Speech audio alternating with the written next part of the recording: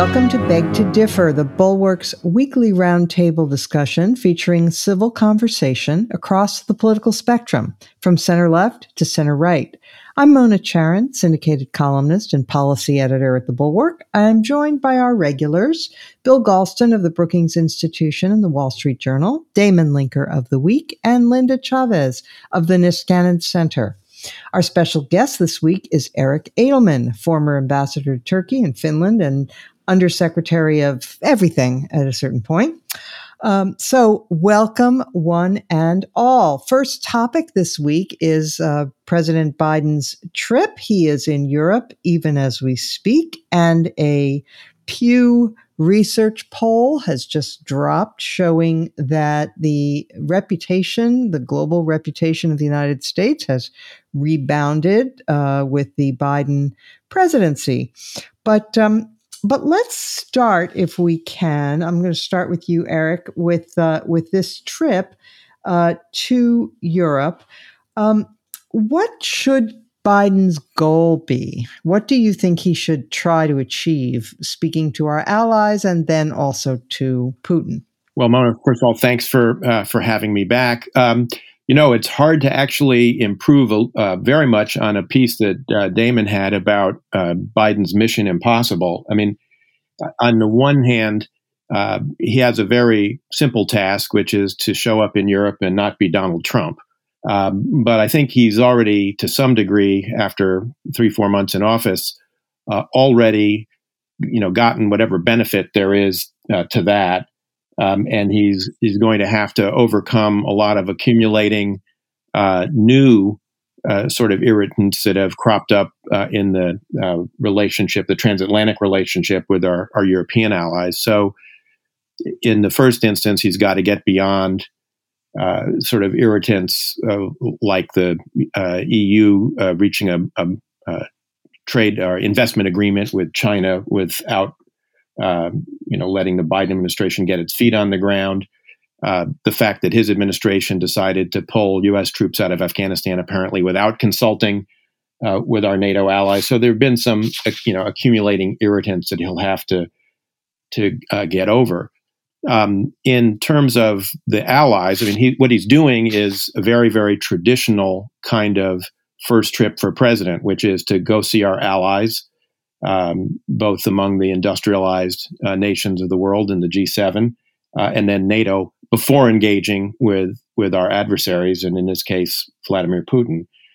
So the agenda, I think, with the Europeans is, first of all, trying to come up with a kind of common approach to Russian revanchism and to the various things we've seen Russia doing in eastern Ukraine, and with new nuclear weapons that the Russians are introducing into their arsenal, as well, of course, as their information operations and their hosting of cyber criminals. He's also going to speaking of the ransomware attacks that we've recently suffered. Exactly. Yeah. And he's also going to be trying to get our allies, as Trump did and as President Obama did before him, to spend more on defense. I think that's going to be a tricky one because despite the fact that the administration is proposing trillions of dollars of spending, its defense budget's going to be flat to declining. So encouraging Europeans to spend more on defense might be a bit of a tough sell for him. Mm-hmm. And then trying to get everybody kind of on board on a common message with China. I mentioned the investment treaty, snafu with the EU. But on the other hand, the administration, I think, did a very good job of orchestrating its first meeting with senior Chinese officials in Alaska when, in the immediate aftermath of a pretty tough session with their counterparts, Secretary of State Tony Blinken, and National Security Advisor Jake Sullivan were able to orchestrate both U.S. and EU sanctions on a number of Chinese entities and individuals connected with Hong Kong and the repression of the Uyghur minority. So I think that's the agenda, with the Europeans. I think with Putin, as a former 30-year diplomat, I'm very nervous about this early summit with Putin. It's not clear that there's been much preparation or that there's much of an agenda. It will be occurring, on the anniversary of the 1961, roughly around the anniversary of the 1961 Kennedy-Khrushchev summit, which was notoriously a disaster.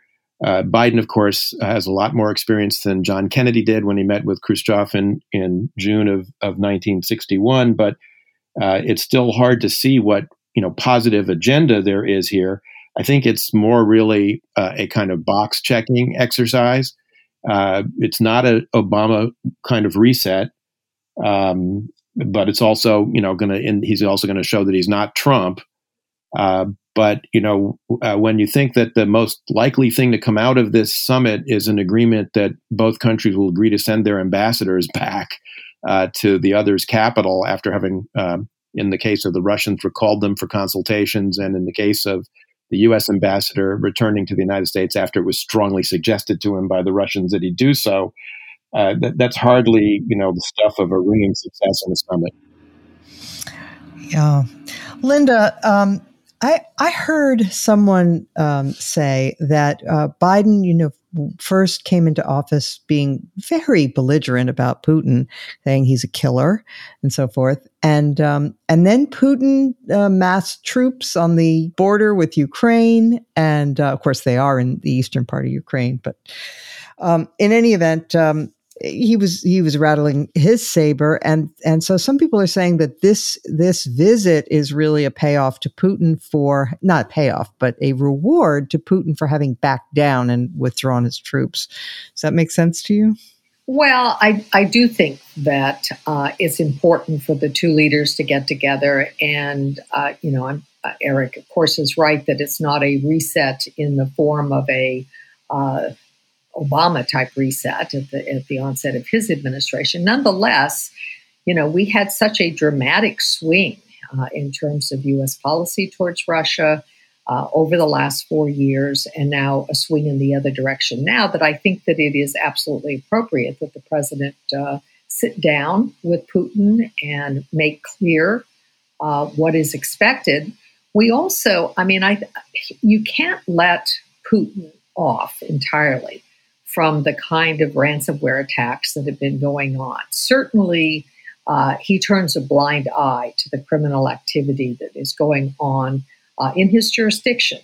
And clearly, if those same thieves were targeting Russian companies, they would not be free. They would be rounded up and dealt with. So I do think it's important that the president makes clear that Putin himself is not totally off the hook in terms of what's going on, in terms of the kinds of criminal attacks that are taking place and are taking place from Russian soil. So I think that's terribly important. But it's also important, that President Biden decided to meet with the allies first to reestablish a close relationship with our allies, and to attempt to put on a united front, because, of course, the message that Putin got over the last 4 years is that the Atlantic Alliance didn't mean very much in terms of what the President of the United States thought,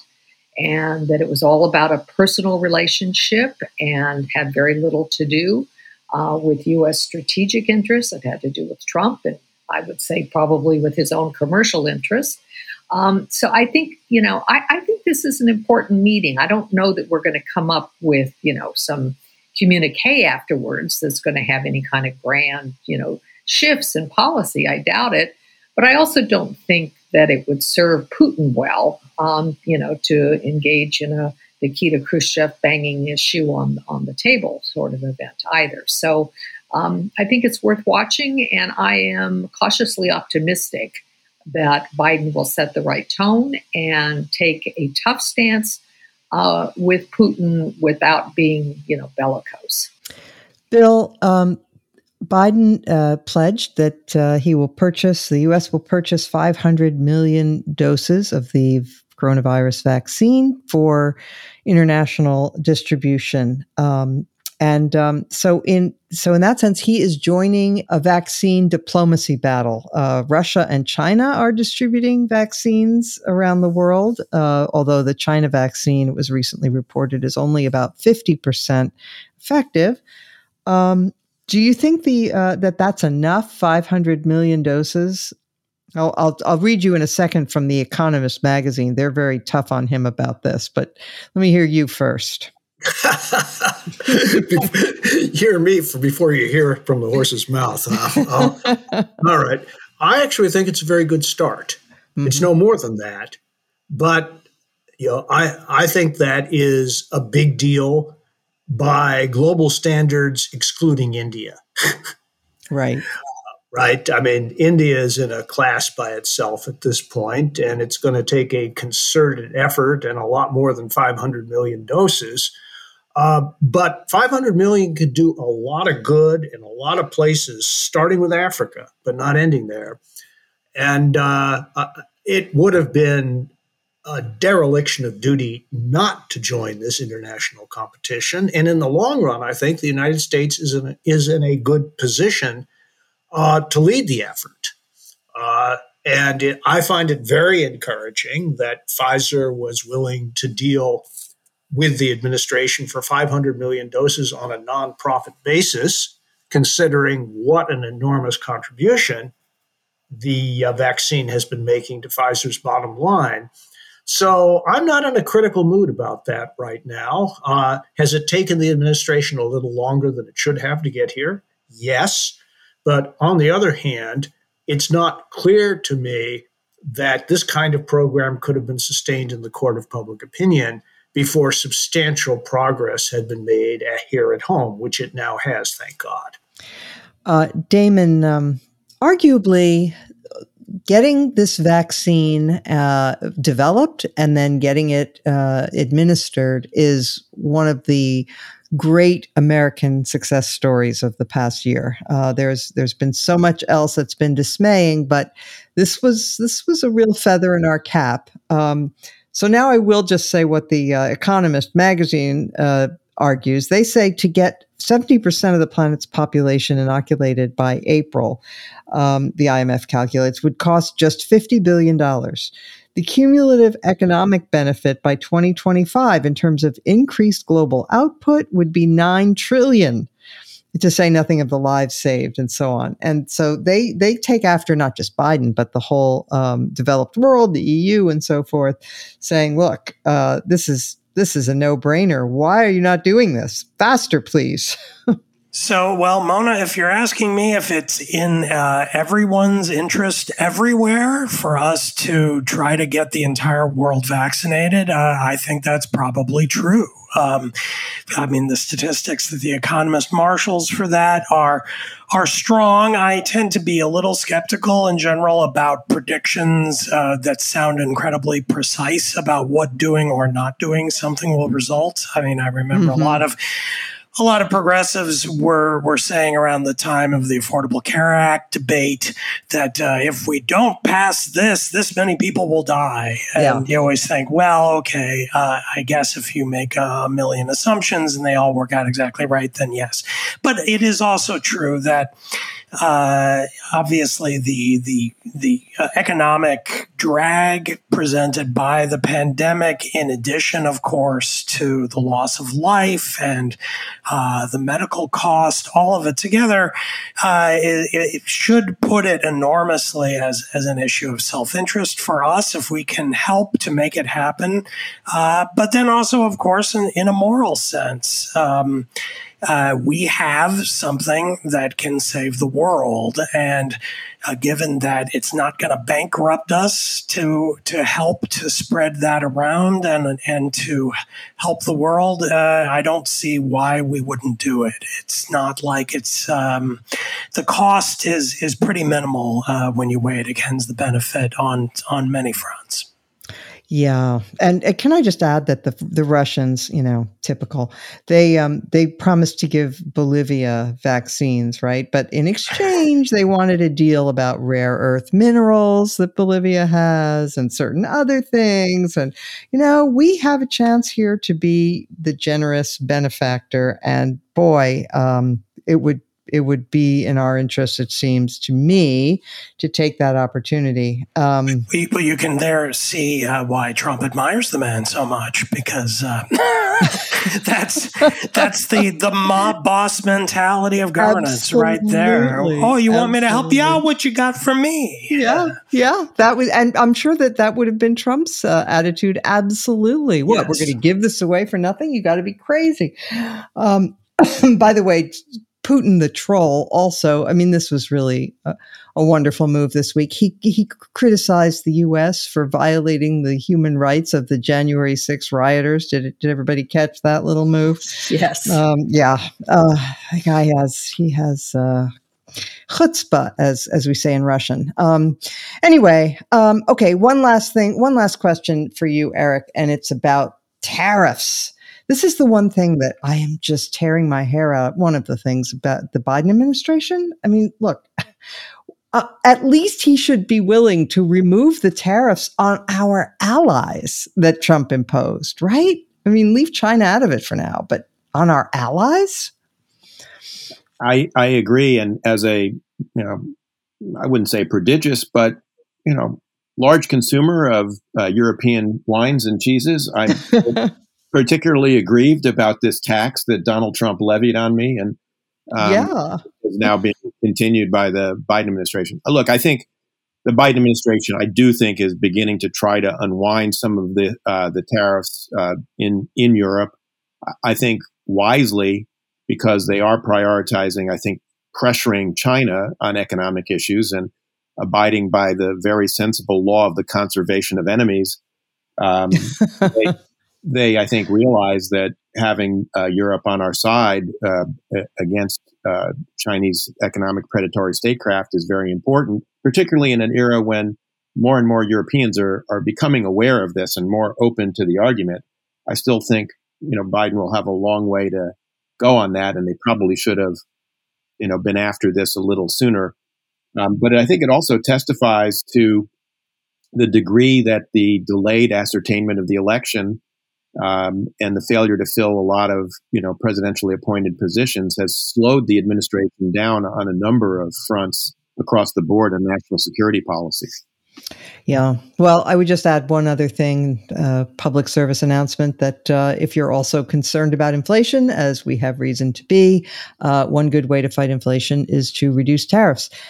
All right. Let us move now to the ProPublica story that dropped this week about the richest Americans and their taxes. I'm going to start with you this time, Damon.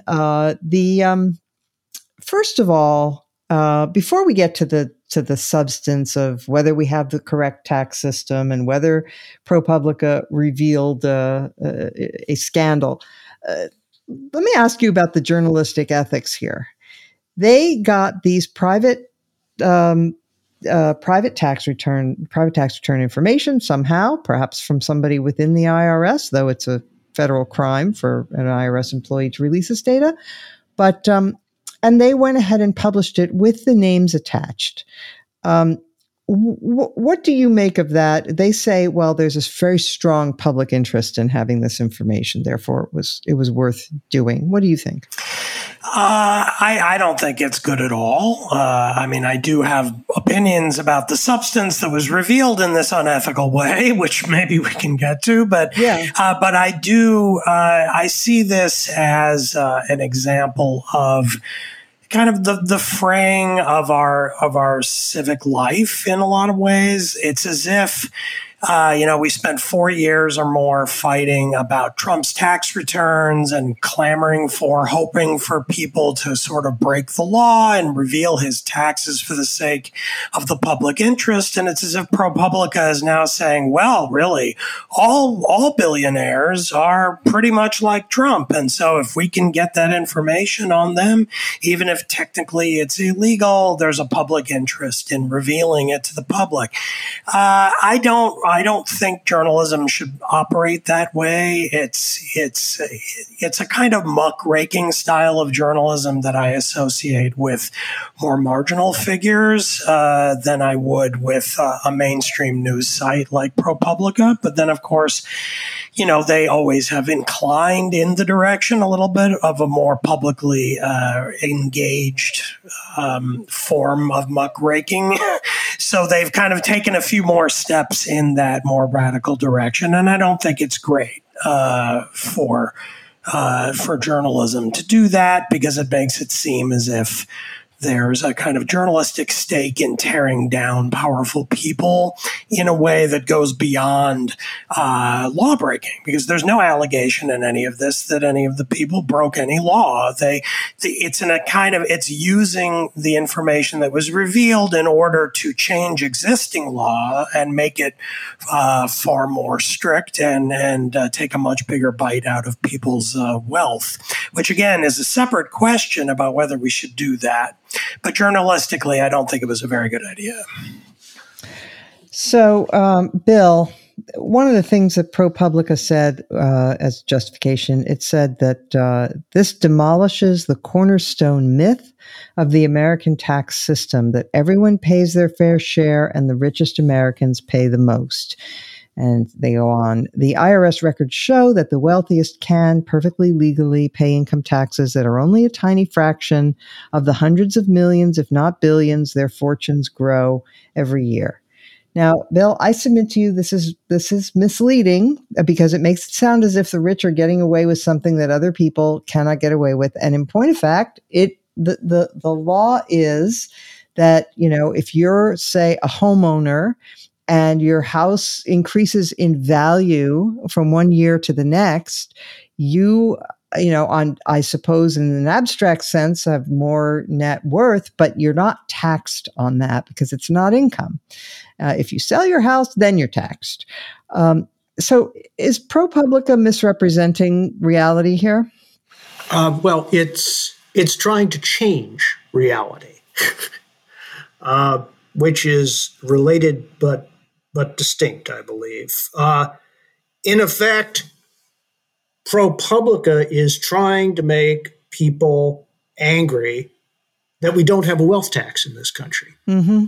And a number of people have suggested in recent years that we ought to have a wealth tax in this country. I note with interest that European countries that were gung-ho for it 20 years ago have largely walked away from it for administrative reasons. A lot of tax experts I trust say that a wealth tax would be an administrative nightmare and would turn out to be the IRS's Vietnam. Do the wealthy pay their quote-unquote fair share? We could have a robust argument about that. I will say that this little detail, that Jeff Bezos claimed $4,000 in tax credits for his children, doesn't sit very well with me intuitively. If there's anybody who shouldn't be getting tax credits, it's Jeff Bezos. But of course, he claimed them according to law. As Michael Kinsley once said, the real scandal is what's legal. So I think we do need to have a robust debate about our tax system, and the Biden proposals have helped to trigger that debate. But if ProPublica is trying to suggest that somehow there is law breaking going on, then it's way off base. Linda, to follow up on Bill's point, so in 1990, 12 countries in Europe had a wealth tax. Today, there are only 4. And what they found is that they are very expensive to administer. They're hard on people with lots of assets but very little cash. They distort saving and investment decisions, and they push the rich and their money out of the taxing country.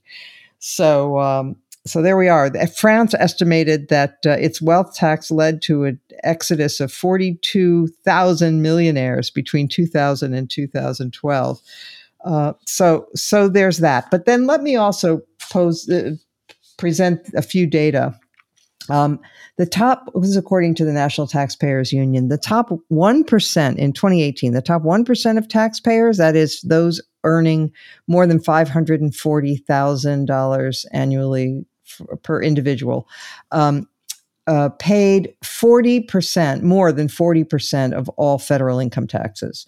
The top 5%, those making more than $217,000 roughly, paid 60% of the income taxes. The bottom 50% paid 2.94% of all income taxes.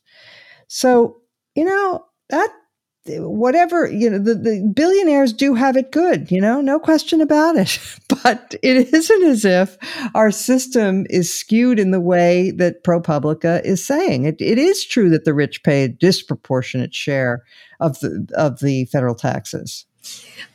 Let me just say this, Mona, a couple of things. First, there is a scandal here, and I think the scandal is that private individuals have had their most private financial information stolen from the federal government and handed over to a publication which decided not just to publish the data, but to attach names to it. I think that's a scandal. I think it's outrageous, and I frankly hope that it ends up with prosecution of the people who in fact have broken the law. That aside, I am scandalized by that, and really profoundly so, because, it happened to Jeff Bezos today. What if it happened to you or me tomorrow? I mean, it's wrong. Yep. But there are some policy questions here, and the United States, as you rightly say, has never had a wealth tax. Elizabeth Warren ran for president of the United States, tried to, get the nomination of the Democratic Party, proposing a wealth tax. She didn't do very well. It wasn't all that popular. We have had a tradition in the United States of not necessarily envying the rich or wishing them ill, but rather trying to, assume that all of us would have a chance of someday being rich ourselves. So, we don't have a wealth tax. Now, there were a few things. I think, Bill pointed out the tax credit. When you do your taxes, you do make a choice. You don't have to take every single deduction that you make. And obviously, Jeff Bezos was in a position that he did not have to claim that tax credit, even if, according to the return that he filed, he was entitled to it. But secondly, there were some things that I did think showed some loopholes. I am against the idea of taxing assets because it would not just harm the Jeff Bezos and other multi-billionaires in the world. It would harm a lot of people who have their retirement funds in pension funds. If you look at someone's net worth based on what they have in the IRA, or if you're, for example, hope to make some of your retirement income in real estate, you may have big assets on the books, but it is not something that you can enjoy day to day. But there is a loophole that I found troubling in this that I think Congress perhaps should look at trying to close. And that is, as long as you're not touching your assets, and therefore they're not subject to capital gains, it's fine with me that they are not taxed as assets. But if you borrow against those assets and take that money, in the present term, you're also not taxed on it because it's borrowed money. It's not money that that you are earning. Perhaps they ought to look at whether or not there are some changes that can be made if you were taking money against assets that will, not be sold, but are using that income day to day, perhaps that ought to be taxed. Now, that would, again, not just affect the rich. There are a lot of people, particularly during the housing boom, who took money that they had in equity in their home and used that to live on. Presumably, if they were taxed on it now, you'd have to figure out a way so that they not be taxed on it later when that property was disposed of. But there may be some minor things that we can learn from this exercise, but we could have learned it just as well without attaching names to it. And I think that was just 100% wrong. Okay, both Bill and Damon want back in on this. Eric, I'll come to you shortly. Bill. Well, this is in the beg to differ mode, Mona. I have a feeling I'd be hearing from you. Yeah. Just as as a matter of strict accuracy, as opposed to well-intentioned statistics that can be misleading. The fundamental question is not what share of federal income taxes the rich pay, right? The fundamental question, that's the wrong denominator. The right denominator is the taxes they pay relative to their taxable income, what that effective tax rate is. And because you could easily have the top 1% with 60% of the national income paying 40% of the federal income tax. And if you just focus on the 40% and not the 60%, you're going to mislead yourself and others. Okay, I beg to differ with you because I've also looked at those data, which I don't have right in front of me. But even as a percentage of the national wealth, it still works out that the rich are paying what I regard as more than their fair share, or their fair share, or lots. Let's put it that way. Okay, Damon. Well, on that specific issue, I would go back to the ethically questionable ProPublica piece, which actually does try to put some numbers on this by coming up with like a real tax rate for people like Jeff Bezos, and shows that as a percentage of their wealth, they're paying a pretty small percentage of their own. Now, because they have so much, if Jeff Bezos pays a 2% effective tax rate, that's still a huge chunk of change and is going to dwarf me, let alone people who make a lot less than I do.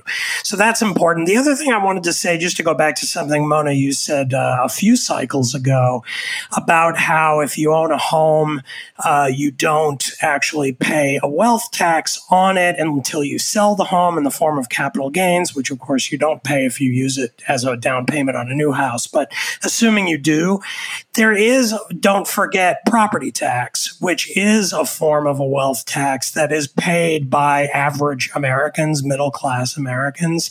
And if the value of your house goes up, usually there's a lag for a while because your municipality needs to kind of reassess your property and raise it. And that takes a few years usually.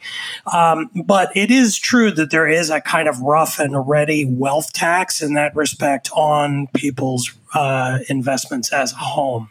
So in that respect, we're already paying, average Americans are paying a kind of wealth tax. And so I realize it's very difficult to try to come up with a way of doing this efficiently, to like how do you establish the market value of all the assets that a very wealthy person has? Yeah, that would probably be a bit of a bureaucratic nightmare. On the other hand, computers are really powerful. And they can do a lot of legwork on these kinds of things. And my final point will be to say that Thomas Piketty, the French lefty economist, actually has a proposal that would try to impose a wealth tax at a rate of 0.1% for those who have half the amount of median wealth, escalating to 10% at 100 times the average wealth, and then to 90% for those who have 10,000 times the average wealth.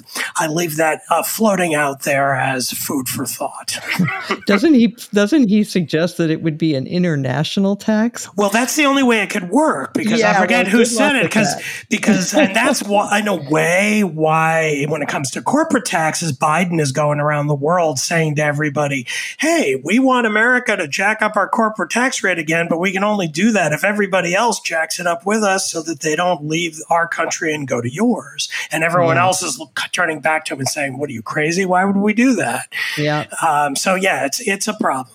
Right. All right. Well, I would like to point out a different problem with our tax code that has always bothered me, and that is, and it does involve people with means, but not billionaires per se, but just everybody who itemizes. Our current tax system relies very much on people's honesty. And so people can list all kinds of things as business expenses and deductions that really aren't. And the IRS does not have enough auditors to keep everybody honest. And so I've seen throughout my life many people who cheerfully and even gleefully talk about deducting things like family vacations and so forth, which are clearly wrong and taking advantage of the system. And it really bothers me. And so, Eric, I will turn to you on this. When I took tax in law school, I thought it was going to be the dullest course. It turned out to be really interesting because tax law is entirely public policy. It's all judgments about what we want to encourage and what we want to discourage. But a lot of people think, all this encouraging and discouraging is probably a bad idea, and we should collect taxes by a flat tax. That is, if Jeff Bezos pays 15% and I pay 15%, we're talking about vastly different amounts of money. But it would simplify things, and you wouldn't have the state getting in there and saying, we want to encourage this or we want to discourage that. And you would not have this phenomenon of people saying, I'm writing off $10,000 for my son and his girlfriend to go, to Bermuda. Mona, you must have been reading my mind, because I venture into this arena, with great trepidation because, you, Linda, and Bill and Damon have all forgotten more about this than I've ever known as a foreign policy hand. But as I saw the ProPublica article, and I totally agree with, everybody's concerns about the ethics of this from a journalism point of view. And there's some methodological issues with how they were calculating the tax rate that Damon was talking about. The thing that did struck me was, this is a little bit like, Claude Rains turning to Humphrey Bogart in Casablanca and saying, gambling in the casino, I'm shocked. Mm-hmm. I mean, Americans have had a sense that, the uber wealthy, have the advantage of, armies of tax lawyers to take advantage of all the elements in the code. And what struck me when I read the article was why the Democrats don't, turn the tables on the faux populist Republicans like Jim Banks and others who want to make the Republicans the working class party by saying, Donald Trump was right. The system really is rigged in favor of the rich. And we really need to have what Bill Galston was talking about, a real debate about tax policy, not just an orgy of tax cutting, which is what we've had since 1986. And the one thing that does, make sense to me would be a flat or a step tax of some kind that got the government out of, channeling revenues hither, thither, and yon on the basis of special interests that can get a majority in Congress. By the way, since we've been talking about Putin, one of the very few good things Putin did for Russia early in his tenure was institute a flat tax, or a step tax, actually, which worked quite well in a country where most people weren't paying taxes at all. Suddenly, everyone started paying taxes, and it helped strengthen the Russian state, which had been incredibly weakened in the aftermath of the collapse of communism. So I think it'll be interesting to see whether the Democrats can turn this to some advantage politically. If they were good, they certainly would be able to, I think. Okay. Speaking of Democrats, they had a very strong response to a position taken by Senator Joe Manchin, who wrote an op-ed last weekend saying that he would not support the For the People Act. And so MoveOn.org wrote a piece saying, expel Joe Manchin from the Democratic Party. There's talk about having a progressive challenger to him in the primary in West Virginia. And Alexandria Ocasio-Cortez said she impugned Manchin's motives because she said H.R. 1, that was the For the People Act, stands up against lobbyists and dark money. I would reckon to think that this is probably just as much a part of Joe Manchin's calculus as anything else, because when it comes to this bipartisan argument, I don't buy it. So, Bill Galston, are the Democrats handling their Joe Manchin problem very well? You can't, you can't do without him, so you better not demonize him. Should also recognize that, he is a man of pretty sturdy convictions, and he genuinely believes that there are substantial portions of the For the People Act that simply will not pass constitutional muster. I think it would be the better part of wisdom for the Democratic Party to sit down with him and with other skeptics within the party. He's standing up and taking all the arrows for them, but there are a lot of Senate Democrats who have quieter doubts about either the political wisdom or the constitutional appropriateness of particular pieces of H.R. 1, sit down and talk through where the areas of agreement are, try to widen them to the greatest extent possible, and then go with a bill that at least has the unanimous support of Senate Democrats. That's not going to help them pass the bill, but it will spare Mr. Schumer the embarrassment of putting up a bill that won't even get unanimity among Senate Democrats and may smoke out some of the quiet doubters. Linda, I'm beginning to get the suspicion that the Democratic leadership in the House and Senate is not very nimble. You think? Look, they do have a problem on their hands. There is a lot of diversity within the Democratic Party. They do have their, what I consider, extreme left wing, represented by people like Alexandria Ocasio-Cortez, but they also have the Joe Manchins. And if the Democratic Party wants to hold on to power, if they want to grow, if they want to continue to be reelected, they are far better off moving towards the Joe Manchin wing of the party than they are toward AOC and her wing.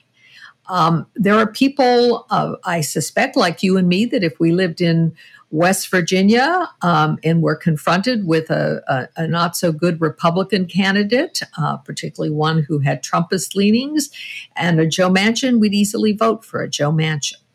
And so I think the party has got to learn to deal with this. But I also think, Christopher Caldwell had a piece in the New York Times, I think it was today. Senator Joe Manchin has a point. And it was about the specifics of the voting bill, the H.R. 1, which we've discussed several times on this show. It is too broad. It encompasses a lot more than simply voting. And even some of the prescriptions on voting itself, I'm not sure that they are necessary.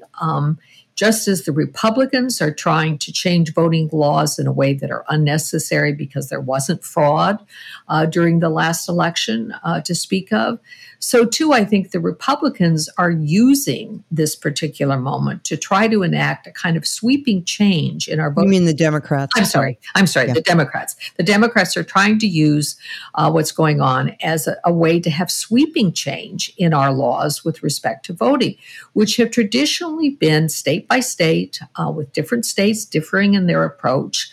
And when you look at the last election, even the last couple of elections, the fact is you've got a lot of people who are voting in the United States. More than, I think I read the statistics that there were more people who turned out in the last election, a larger percentage of the voting population in the last election than in any election since the early 1900s. I mean, that's pretty dramatic. That's something we ought to be patting ourselves on the back.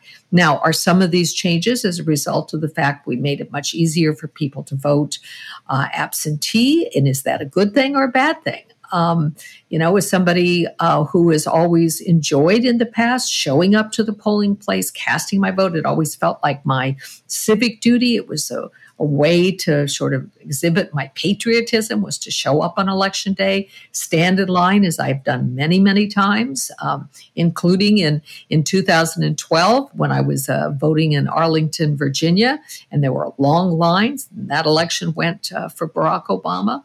But equally doing it in elections when the election went for the Republicans. So I just think there is much ado being made about Joe Manchin's skepticism and apostasy on the voting issue. But my suspicion is that there are more Americans who would agree with Joe Manchin than there are that would agree with those who want to basically punish him in some way. Damon, Joe Manchin is able to hold on to a seat in a state, as a Democrat, in a state that Trump won by something like 5,000 points. The notion it was 40, but that's close. Okay. Yeah. So the notion that the Democrats are going to primary him with a progressive, are they out of their ever-loving minds? I mean, they are so lucky to have Joe Manchin, frankly, from that state. And if he, for whatever reason, chooses not to run again, they're almost certainly going to lose that seat to a Republican. So, of course, it's absurd. Like, what was the publication that you said was MoveOn.org? Move on right out of the Senate majority. I mean, like they want to kick him out of the party. Okay, instantly the Senate is now controlled by Mitch McConnell. Instantly. Yep. I mean, what are they thinking? I mean, the level of kind of political malfeasance behind some of this stuff, it's just really kind of childish acting out. They're just pissed off and frustrated, and so they want to get rid of him. But if you think about it with a clear head for 10 seconds, you realize, oh, if we primary Joe Manchin, we are absolutely guaranteed to get a Republican senator in his seat in West Virginia. And then the battle to hold on to or recapture the Senate for the Democrats becomes that much more difficult. And I sort of am at a loss about that level of idiocy when it comes to thinking strategically and with a cool head. When it comes to Manchin's vote, I actually wrote a column early in the week that went further than Chris Caldwell. I didn't just say he had a point. I said he was right. And he was right because, as we've discussed on the show several times, the For the People Act isn't that great. It has some decent things. Even the decent things, like the attempts to address gerrymandering, are not that fully developed and could be improved. A lot of it is out of date. All the stuff about campaign finance and trying to control for dark money, I think, is like a problem from 15 years ago, when we're in a time when if populism is a threat, that means that small money donations are what we need to be thinking about. I mean, ask Marjorie Taylor Greene if she's supported mainly by billionaire dark money or by lots and lots of very virulent right-wing Republicans from around the country sending her $25. It's the latter. So there's that. And then in addition to that, I think even though it might not work, and frankly probably would not work, I think that Manchin is correct that if you're going to change the rules, it needs to be done on a bipartisan basis, because you don't want to inject the kind of strong partisan skew into not policy, but the rules of the game. Once that happens, then you end up in a much more dire situation where we are guaranteed that roughly half the country is going to consider the outcome of our elections to be illegitimate. And it's not clear how you correct for that once it starts. And it's already started, and Trump is responsible for the lion's share of it. But doing it this way, I think, is a mistake, especially for a bill that isn't really that great, that was written as a message bill so that progressive House members could raise money and run on it precisely because it didn't pass. That's why this bill got put together.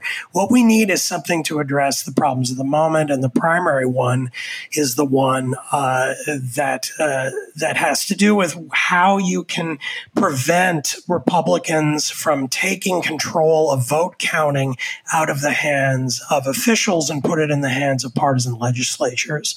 That's a very difficult problem, and this bill does absolutely nothing to address it.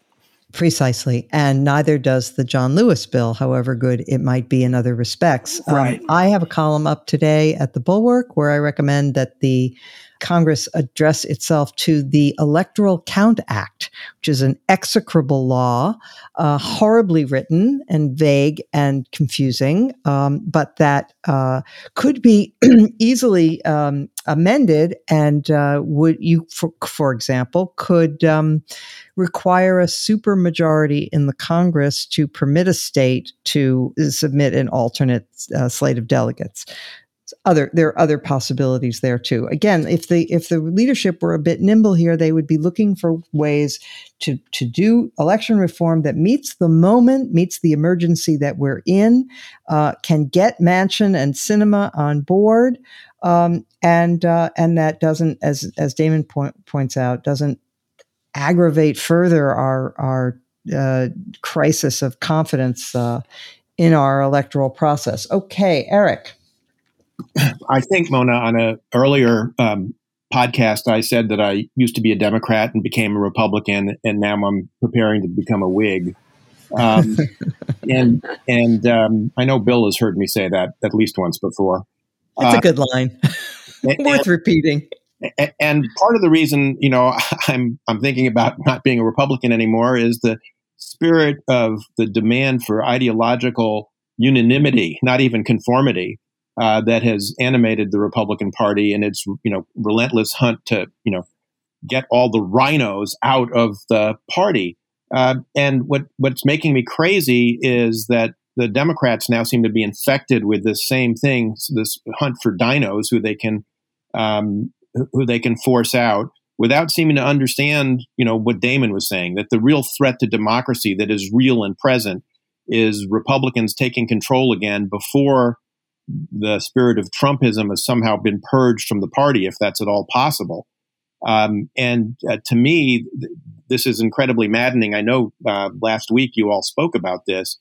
This seems to be a complete inability to see the threat, that is right before your eyes. There's everyone knows about the black swans that occur that, we can't predict because they don't occur in nature. This is a gray rhino that is bearing down on people, and it makes me crazy that they're responding to it this way. Yeah, agreed. All right, let us turn now to our highlights or lowlights of the week. Bill Galston, you first. I have both a lowlight and a highlight for this week. Let me start with the lowlight, and that is the announcement of a 5% inflation rate for the month of May.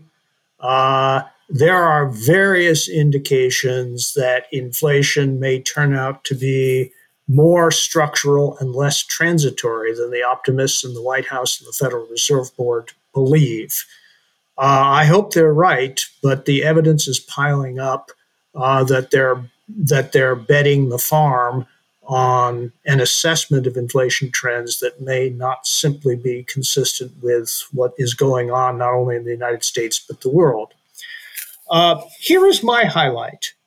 Tucked away in a very small article on page 6 of today's Wall Street Journal, and that is that the Secretary of Defense has ordered an all-hands-on-deck follow-up to a report just completed but not released inside the Pentagon about the disconnect between the Chinese military threat on the one hand and the posture and equipment of the U.S. military on the other.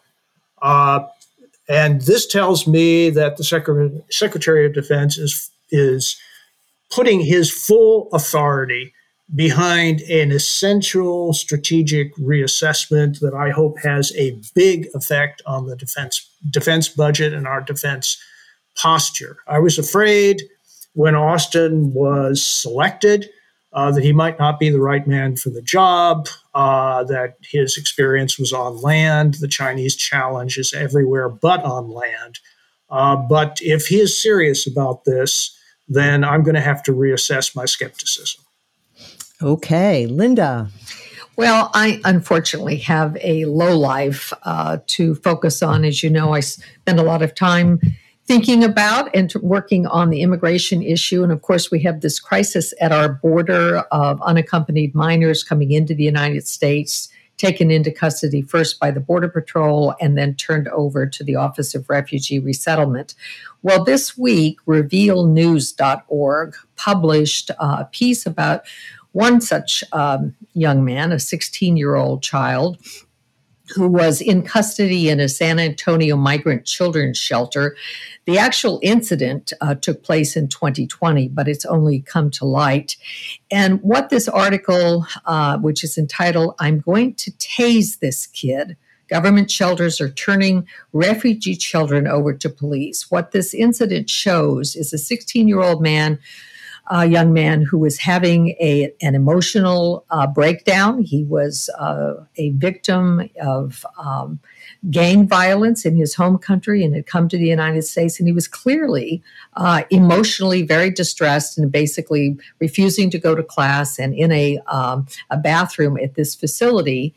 And the facility then called the local police, and the police, rather than trying to find out really what was happening, they didn't speak any Spanish. The child didn't speak any English. And when he did not immediately respond to orders in English to turn around and face them, this officer began tasing him and tased him for 36 seconds. So it's a terrible incident.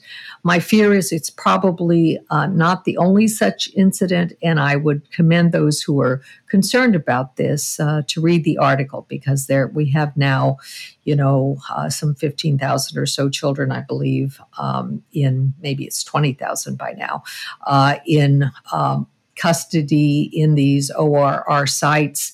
And to have these children who've been victims already of so much violence where they came from to now be victimized by police officers when they've not done anything but refused to go to class is just heartbreaking. Yeah. The Border Patrol people all seem to speak Spanish. Is that right? I mean, this must not have been somebody with Border Patrol, right? No, this was not. This was local police, and that was the problem. They turned them over to local police. They called local police, and this 16-year-old was treated as if he, were a criminal. You were a criminal. And yes, he had engaged in some bad behavior, had broken some things, but his main problem was that he was refusing to go to class and being verbally abusive. But that does not require being tased for 36 seconds. Right. Okay. Damon. Well, you can file my item under Twitter is not the real world, or the staff of the New York Times is not the real world, because this week, Barry Weiss, who listeners may remember, used to work for the New York Times on the op-ed page, although she was not a regular columnist. Her job was mainly to commission pieces for the paper.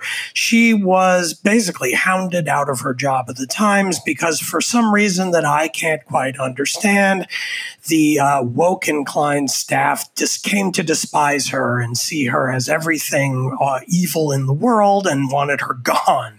And eventually she left. Now, she's since then been doing a Substack column where she often brings people in to do guest spots, and that's been pretty successful. But this week, she launched a podcast titled Honestly with Barry Weiss.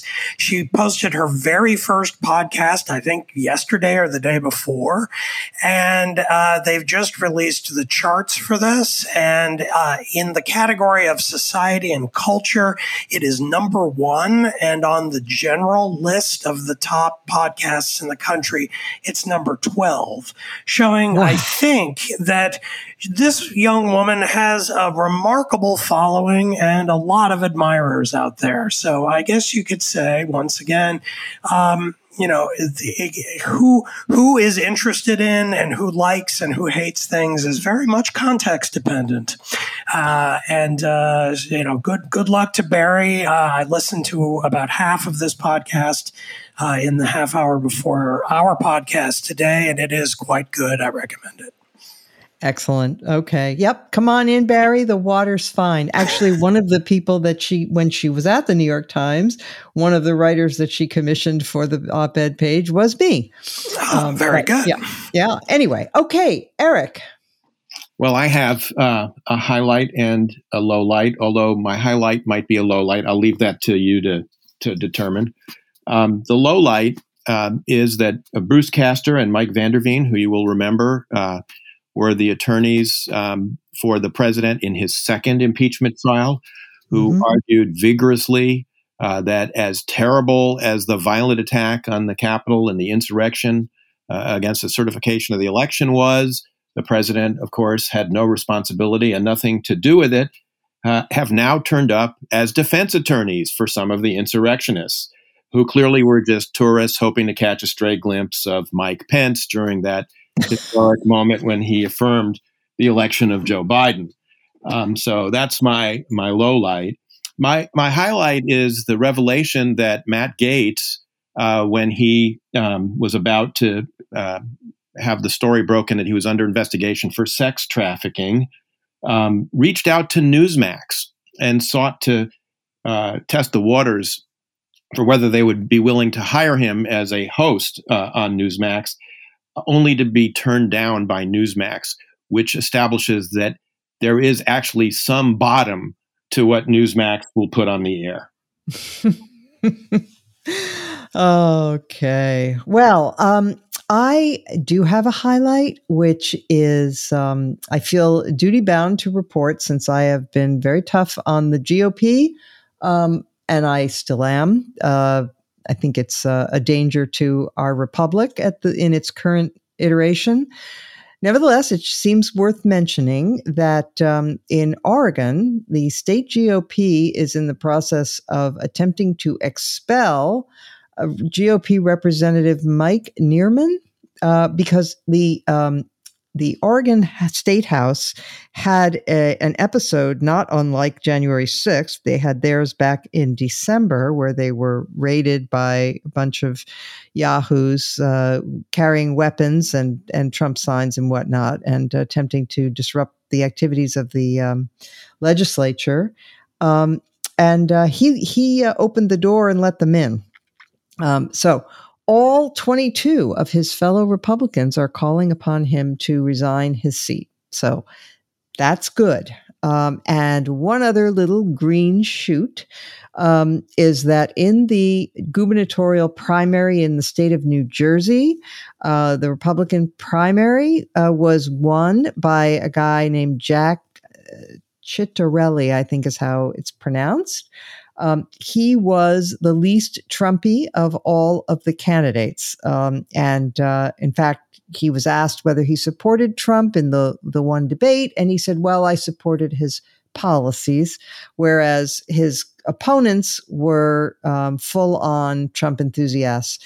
So he squeaked out a victory. The Trump followers got about 47% or something of the vote, but he got the majority, and so he's going to be the GOP nominee. You may say, well, that's really not so great. He just squeaked by, but, every little bit helps. And with that, I want to thank you all for listening. I want to thank Eric Edelman for being with us this week. Always a joy, and we will return next week as every week.